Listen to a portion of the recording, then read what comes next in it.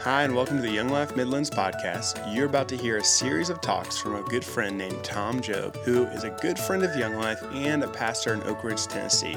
So he forgot to turn on his mic, so this first one will be a little hard to hear, but the rest of them are good quality and it'll be well worth it. So enjoy.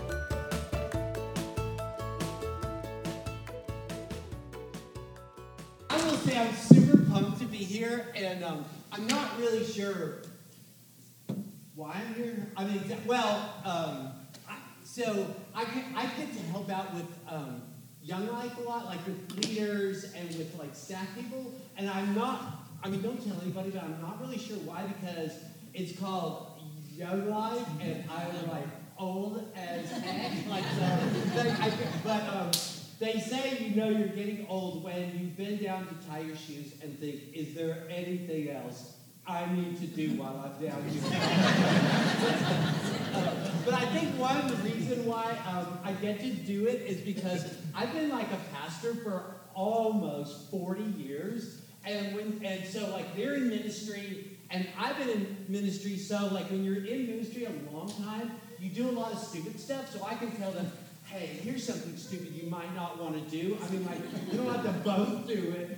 I remember one time, like, there was a fireman, and he said, when I was young, like a young fireman, people call the fire department for everything, like for animal problems. And he said, I used to just, like, get in the truck and drive over. And so, but now, like, if they call up and say, you know, is this the fire department? And he's like, yes. And they say, I've got a squirrel in my house.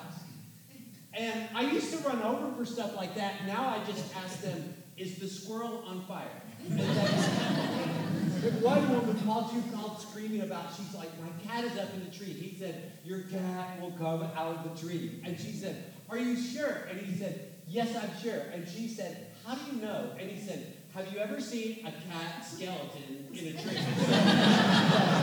Anyway, I'm a little bit nervous to be here, but this is not the scariest thing I do. So I've got this class that I teach on. I've been doing it for like 5 years in the prison down from our, it's about 35 minutes from my house. It's the biggest prison in Tennessee. And it's my favorite day of the week. I love it so much. But the first time I went, it was a little, because you go through security, and depending on who's doing it, they can wind up kind of knowing you better than you know yourself. So, I always get pulled out like at last year, I was coming back from a Young Life thing in Barcelona, Spain. I got to Atlanta. 2 out of 3 times, they pull me out. Like, when you go through the security thing, I don't know what it is. But the guy said, okay, I'm going to put my hands, like, in your pants. Like, down, like around your waist, but in your waist of your pants. And I was like, did I ask you one question? Could you tell me your first name? But anyway, so you go through security, and it's a half a mile, like to where I have to go to teach my class. And you walk a half a mile on a sidewalk, and it's got like a painted line on this side and a painted line on this side, like a bike lane. So all the inmates that are going this way, they walk single file this way, and all the inmates going this way, they come this way. And so you like walk right in between them, you know? So the first couple of times I was like, I wasn't really sure what you say, like, what's up? No, but those guys are so awesome. I mean, there's guys that have come to know the Lord. I mean, they're so sweet. They've become like some of my best friends, and they have some of the ugliest tattoos like you've ever seen. So like one guy, you know, a guy like this arm is like Satan and all of his devils, and this arm is like a map of hell. And then you see the love of Jesus on his face, you know? This whole thing about accepting Jesus, you didn't really see it coming, did you? Like, when I first went in, my grandson, it was like when that Lightning McQueen, I used to get those Lightning McQueen tattoos, and I was like, I hope I don't have one. I don't want to, you know, then, hey, can I tell you about a guy? This was unbelievable. But about a year and a half ago at Christmas time, there was a guy, and he had just accepted the Lord a few weeks before. And so I was talking to him, and I said, Kerry, how you doing? He said, I'm just a little bit depressed right now. And I said, how about your time in the scriptures? How's that going? Your personal time. He said, Tom, he said, I read about the first grade level. And I realized he had tattoos that he couldn't read. And so I don't know what the Jesus Storybook Bible is, so I got a copy of we have a bunch at our church, and I snuck it in, and I said, Terry, I think you can read this. And so he said, I can't believe you thought about me at Christmas. He just cried. And we started to read it, trying to read it, and then he got an idea of learning how to read by writing the Bible out, and he has this beautiful handwriting, and he wrote out the entire Gospel of Matthew, the entire Gospel of John, the whole thing, the entire book of Isaiah, the book of Psalms, the whole thing, the book of Proverbs, the whole thing. And he reads at the 6th grade level now. I mean, it's like unbelievable. He said, when he was doing Matthew, he said, I can spell righteousness, I can spell heaven. He said 3 weeks ago, I was working on dog and cat. And so, but we just got out for a going away present. If they give you a going away present, it's not because you're going away, it's because they're going away. So he was getting out, and he gave me Luke chapter 15, written by him. It was so awesome. Anyway, that has nothing to do with what about a night. That was one of the darkest nights, and in the life of a guy named Peter who had become like a follower of Jesus. It was a night when he did something that he swore he would never do, and he said something that he swore he would never say, and he really, really disappointed himself. And what do you do when you find out, I'm kind of a disappointment to myself? When I accepted Jesus, I was about 20, and I started going to churches, and people used to always talk about him, like Peter, and like pastors would say, Peter, like, he's that guy that always said the stupidest thing that he could ever think of. Like, if you could think of something stupid, he would just say it, like, the stupidest stuff. And I was like, okay. And then when I started, like, reading it for myself, I kind of don't really agree with that. I mean, there were people who said some stupid stuff in there. I mean, one time, it was one of those times when they had, like, thousands of people, and they didn't have enough food and everything, and Jesus, he knew what he was going to do, but he said, guys, what do you think we should do? Like, there's not enough to eat for these people. And one of his guys said, send him away. And I'm like, wow, that's like all you've got? Send him away. I mean, that was super stupid, but it wasn't Peter who said that. There was one time, they were going to go through this town, and the people of the town, for a variety of complicated reasons, didn't want Jesus to come through their town. So one of the guys said, Lord, would you like us to call down fire from heaven on them? Like, you don't want Jesus in your town? Let's nuke them. But it wasn't Peter, though. It was James and his brother John that Jesus called. He gave them the nickname Sons of Thunder. I mean, it sounds like a motorcycle gang. Sons of Thunder. There was the last evening that Jesus spent with his guys, and he told them he was going to the Father's house to get a place ready for them, and one of them said, okay, Father's house, if we just knew what the Father was like, if you would just show us the Father. And Jesus was like, really? I mean, after all these months together, if you've seen me, you've seen the Father. Philip. I mean, it was Peter who said it.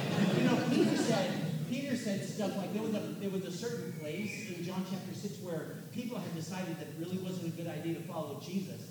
And so they were leaving. Like, they were like, we're out. We got peace. This isn't really our thing anymore. And Jesus said, are you guys going to go too? And Peter said, where can we go? I mean, you have the words of eternal life. I've never heard anything like this. I don't think that's stupid. He said, Jesus said, who do people say that I am? Who do you say that I am? And Peter said, you're the Christ, the Son of the living God. I don't think that's stupid. He said, even though everybody, denies you, I will never deny you. I would give my life for you.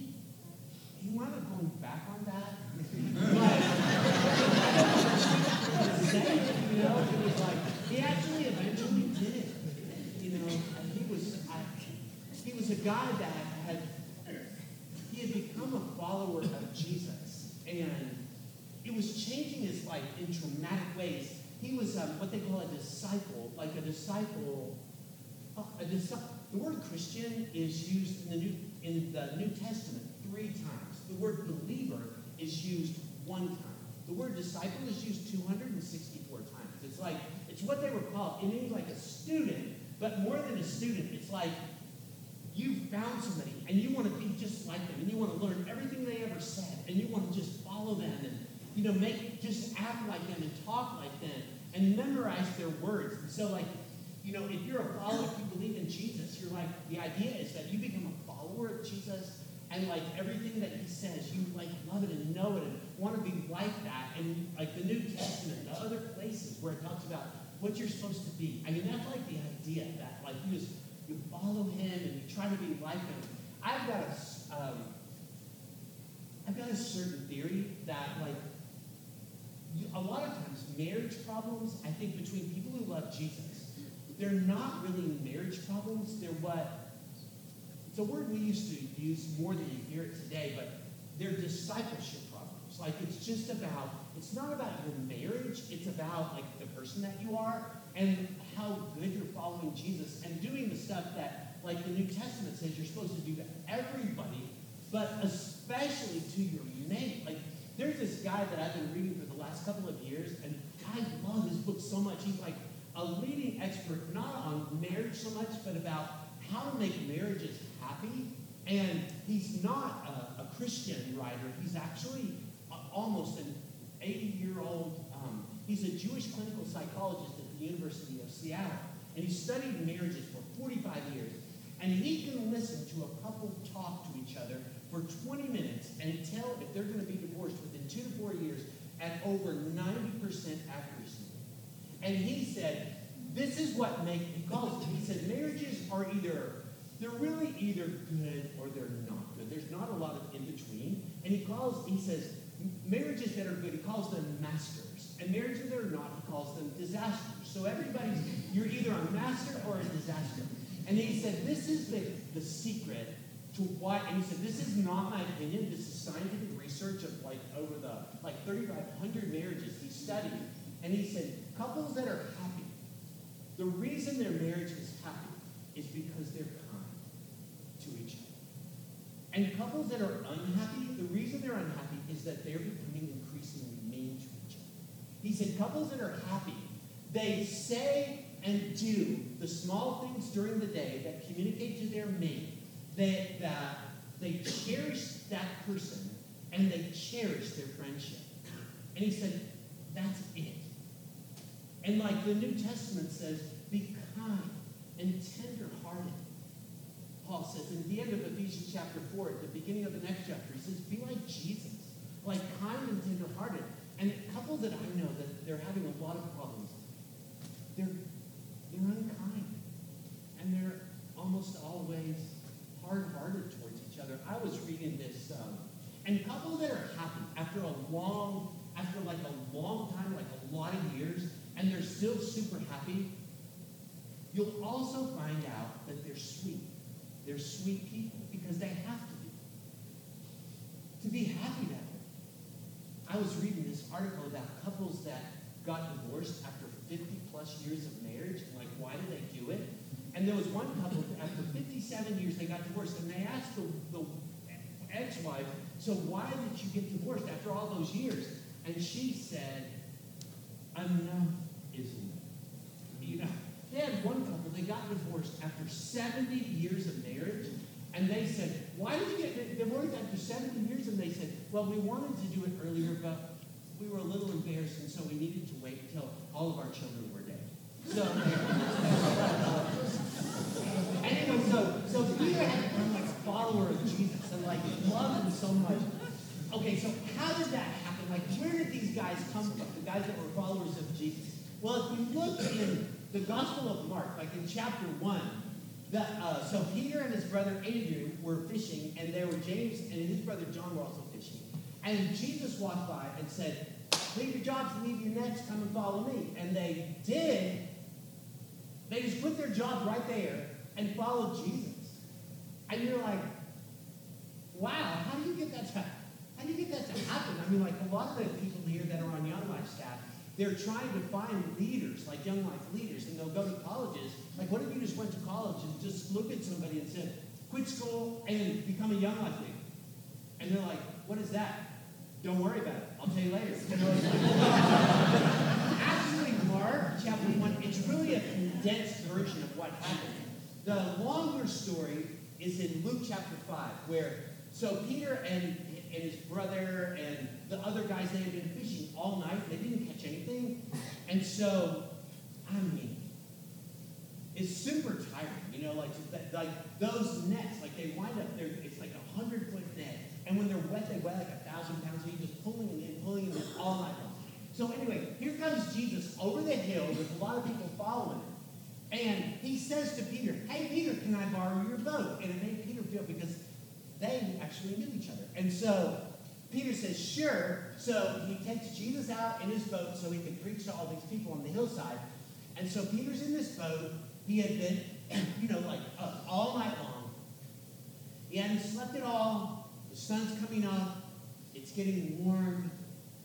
There's a boat gently rocking. Someone is preaching. I think it lasted probably about 7 minutes. You know, he was gone. Statistically, they say if you took everybody in America who fell asleep in church on Sunday morning and laid them end to end, they would be a lot more comfortable. But so he got to the end of this thing and said, and everybody said, amen. You know, so Peter wakes up, and Jesus said, hey, Peter, you know what you got to do? Let's take this boat out one more time. Throw out your nets for some fish. And Peter's like, okay, so preaching, oh, you're totally awesome. Fishing, probably the closest you ever got to that was the Carpenter Union fish fry. So I know that you don't, you know, catch fish in the middle of the day, in the middle of the lake. But if you say so, I'll do it. So they throw it out there, bam, they catch like 1 million fish. And Peter, the first thing he's thinking is, we need to make him a partner in this business, you know, what we've got. But Jesus said to Peter, he said, Peter, yeah, if you thought that was awesome, if you follow me, you can become a fisher of human beings. Like, you're a fisherman, like you fish, which is awesome. But you catch living fish, and then they die, and then they start to sink. What if you could catch human beings that are spiritually dead? Their life stings, and then come to life. Like, what if you could do something with your life that means a lot, like that matters, that has like eternal like significance? The thing about it is, when you read Luke, you don't get this, or Matthew, or Mark, you don't get this. But he had been thinking about that for about a year. Because John tells us, when you read the Gospel of John, in chapter 1, John talks about the first day he ever met Jesus. He was with Peter's brother Andrew. And they were hanging around with John the Baptist. They were really getting into his message. And Jesus walked by, and John the Baptist said, there he is, the one I've been talking about. There's the Lamb of God. They started following Jesus. And they turned around and said, what are you guys looking for? Like, what are you seeking? And they said, where are you staying? And Jesus said, come and see. And John is like, the most important person who's ever walked the earth has time for me. When John quit a year later, it says he left his dad in the boat. I mean, that was his dad's fishing business, his granddad's, his great-granddad's. He just left. I get that feeling his dad never had time for him, like the way Jesus did. Because his wife, John's dad's wife, John's mother, she also left him. I think he was a pig, you know, that guy. But anyway, and so Andrew goes and gets his brother Peter. Simon was his name. And he brings him to Jesus. And Jesus said, I'm calling you Peter, which means rock. I see something in you. You're like a rock. You're going to be a rock. I mean, you think about rocks that you No, like Plymouth Rock, the Rock of Gibraltar, the Rosetta Stone. Like, they're still around. Like, you can have a life that has an impact forever, just for a long, long time. What if you had a life that mattered? What if you were a fisher of men? What if you had a life that mattered? I mean, to me, like, in my life, that was a super important thing. Like when, I accepted Jesus when I was 20. And I met Jesus, and I met a girl. I met a girl that sang "We," and I married her 7 months later. Wow, we're going on 44 years, but and I just fell in love with both of them, and I wanted to serve Jesus. And in 1980, I went to Bible school. Like, I went to seminary, and I took this class on an introduction to like missionary studies, and they talk about countries where people don't know Jesus, and I'm like, what? There are people that don't know Jesus? Like, I've never heard about Jesus? And at the same time, I was taking a class in the book of Psalms, and there's a song. It's the 90th Psalm. It's the Psalm of Moses. It's the only psalm Moses wrote. And it starts out by saying, Lord, you have been our dwelling place from everlasting to everlasting, before the mountains were formed, or you gave birth to the earth and to the world. From everlasting to everlasting, you're God. Oh God, you could translate that. Oh God, you are. Like, you've always been there. But then he says, we're not that way. Like, you turn men into dust. And I'm kind of calculating these things in my mind. You turn men back into dust. And you say, return to dust, O children of men. And so I'm thinking, I'm going to turn into dust. Like, I'm going to be dead. One day, if Jesus doesn't come back, I'm going to be dead. Wow. And I'm going to be dust. I remember this one kid, he was about 6, and he went to vacation Bible school, and he was up in his bedroom, and he yelled at his mom and said, Mom, they said today, from dust thou art, to dust thou shalt return. Is that true? And she said, yes, honey. And why? And he said, well, there's somebody under my bed. I don't know if they're coming or going. But, like they say 70% of the household dust in your house is like sloughed off human skin stuff. So, like, when your kids, like, when school break gets over and they go back to school and they're no longer, like, playing around the house, they kind of still are. But I'm going to be dead. And one day, I've only got one life. And it's coming to an end at some point. And then he says, 1,000 years in your sight is like one day. So, like, if you live, like, 1,000 years on earth, to God is like just like 24 hours. Which means, like, if you live to be 100, in God's, like, looking at that, it's only, according to, like, heaven, that's only like 2.5 hours long. So, your life, I've only got one. It's coming to an end. And it's getting over real quickly. I mean, it's just like it's quick. I mean, like, I'm in my mid-60s. Like, I don't know when that happened. I've been married for 44 years. Wow. I mean, I've got 9 grandkids. I've got those spots that my granddad had. You know, those spots that bananas get.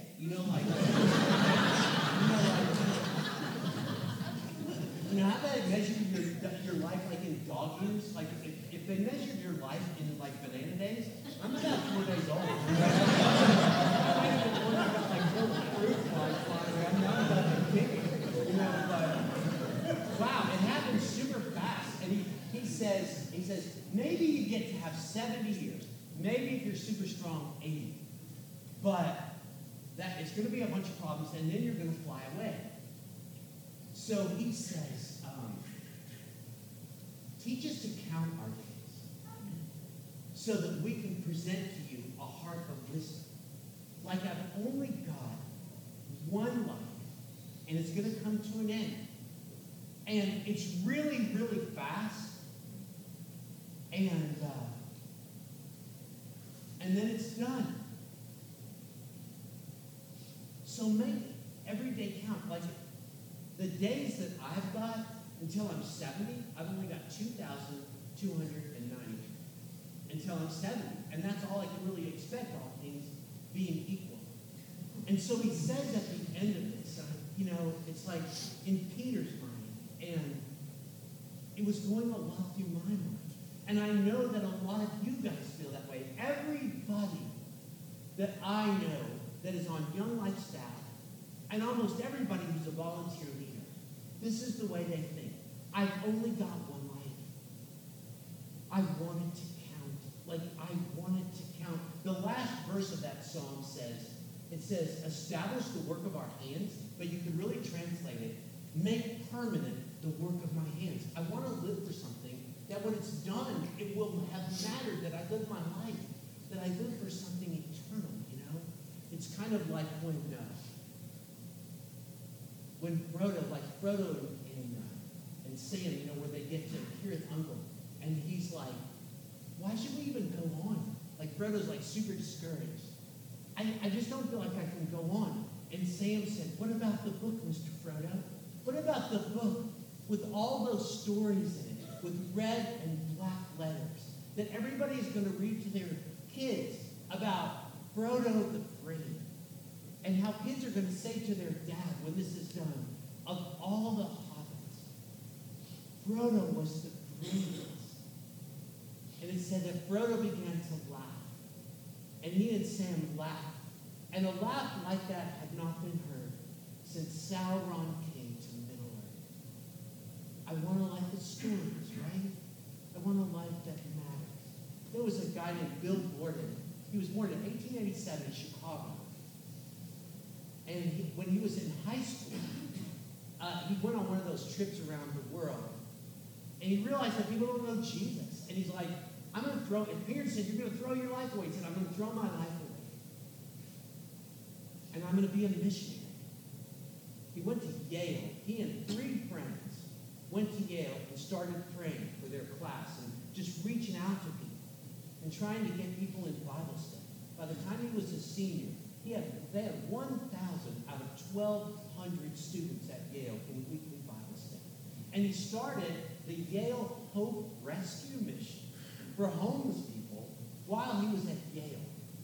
And then decided that he went to seminary and decided he had heard a man talk about the need for people to reach Arabic-speaking Chinese in Western China. And he said, that's what I'm going to do. I'm going to join the China Inland Mission and be a missionary. And he went to Cairo, Egypt in 1917 to study, it was 1913, to study Arabic. And in 3 months, he got encephalitis and he died. And they opened his will, and he had left $1 million to the China Inland Mission.